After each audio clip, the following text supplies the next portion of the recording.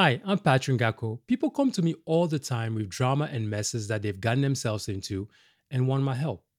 Well, I'll tell you today, there's great power in not always intervening.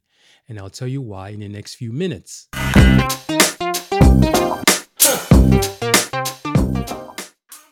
Number one, you're not in control. Forget it.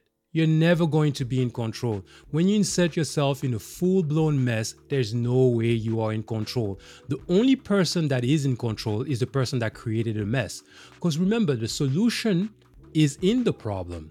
So, who better to find the solution than the person that created the mess in the first place, right? Number two, you're taking someone else's responsibility.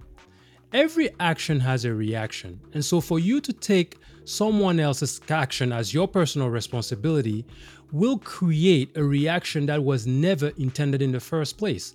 For instance, right, you decide to help somebody fix their problem and you get frustrated over the situation, over the issue.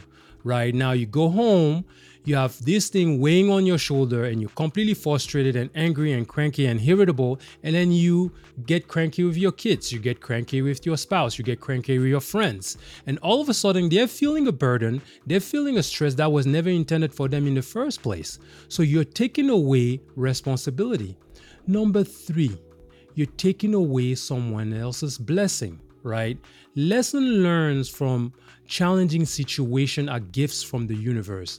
And by you meddling in their affairs and taking away that situation and solving it for them, you're taking away that gift from the universe because you know what? They could have used that lesson learned to avoid future situations in the future, right? So there is always power in not intervening in other people's messes.